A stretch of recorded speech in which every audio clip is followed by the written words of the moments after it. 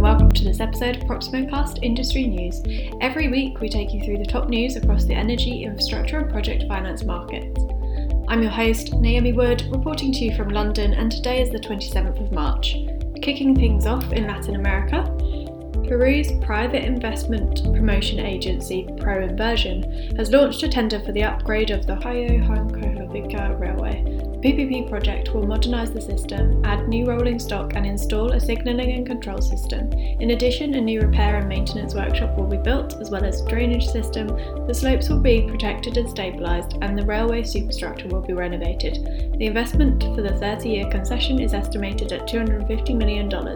Interested parties have until October to pre-qualify, and it is anticipated that the project will be awarded before the end of the year. AES Andes is planning a 379 megawatt solar farm co-located with a 542 megawatt battery energy storage system in Chile's Atacama Desert. The proposed Cristales project will require an investment of $710 million and is currently at the start of the environmental permitting process. The system is expected to have 5 hours of storage. AES Andes anticipates starting construction in Q4 of 2024, with commercial operation to occur in 2028 at the earliest. Sempra Infrastructure Partners has taken the final investment decision for the development, construction and operation of the Port Arthur LNG Phase 1 project. Sempra has closed its joint venture with an affiliate of ConocoPhillips, as well as entering an agreement to sell an indirect, non-controlling interest in the project, an infrastructure fund managed by KKR. Sempra Infrastructure has closed the project's $6.8 billion non-recourse debt financing, lead arranged by Mizuho, and issued the final notice to proceed under the project's EPC agreement. In addition to the $6.8 billion of project debt, Sempra has also raised a $200 million working capital facility. Under the terms of the finance documents, movements in interest rates are required to be hedged, or the loans must have fixed interest rates for a minimum of 60% of the projected amount of term loans outstanding, based on the actual and notional maturity of the term loans. The Port Arthur LNG Phase 1 project in Jefferson County, Texas, is fully permitted and is designed to include 2 gas liquefaction trains, 2 LNG storage tanks and associated facilities with a nameplate capacity of 13 million tonnes per annum. Total capital expenditures for the Port Arthur Phase 1 project are estimated at $13 billion.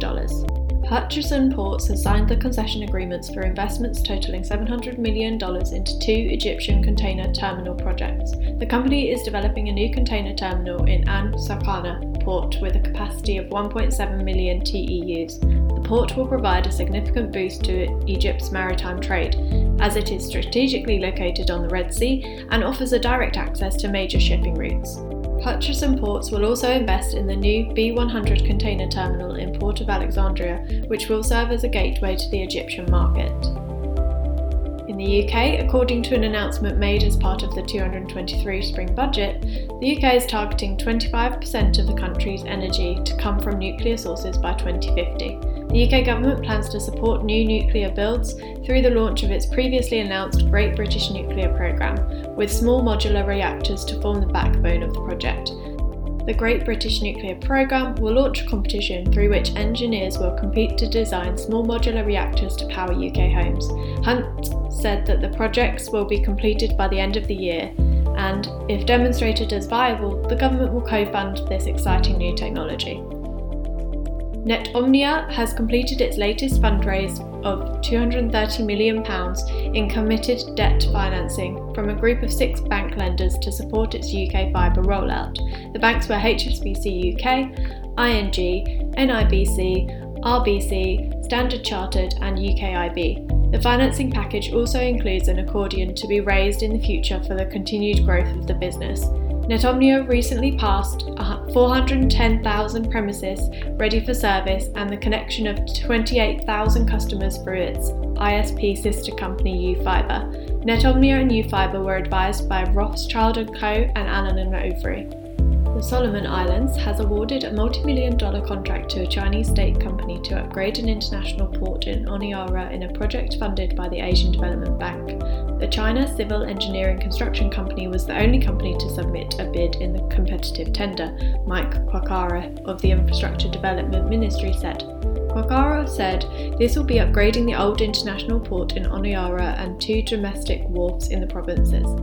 Responding to concerns that the port could be deepened for Chinese naval access, he said that there would be no expansion. The Solomon Islands struck a security pact with Beijing last year, prompting concern from the US and its allies, including Australia, New Zealand and Japan, over China's ambitions to build a naval base in the region. The port reconstruction deal is part of a $170 million project funded by the ADB to upgrade roads and wharfs, which saw the China Civil Engineering Construction Company awarded the roads component in 2022, as stated by the government of the Solomon Islands. The government said in a statement, "This will see the rehabilitation of the old Honiara International Port and construction of the Honiara Domestic Port and 2 provincial ports." In other news, Proximo America's Digital Infrastructure Forum is back, and this year we are joining the who's who of infrastructure in Nashville on May 23rd. Mixed with America's foremost digital infrastructure dealmakers, including leading developers and operators, focused members of the investment ecosystem, and the most forward-facing government agencies.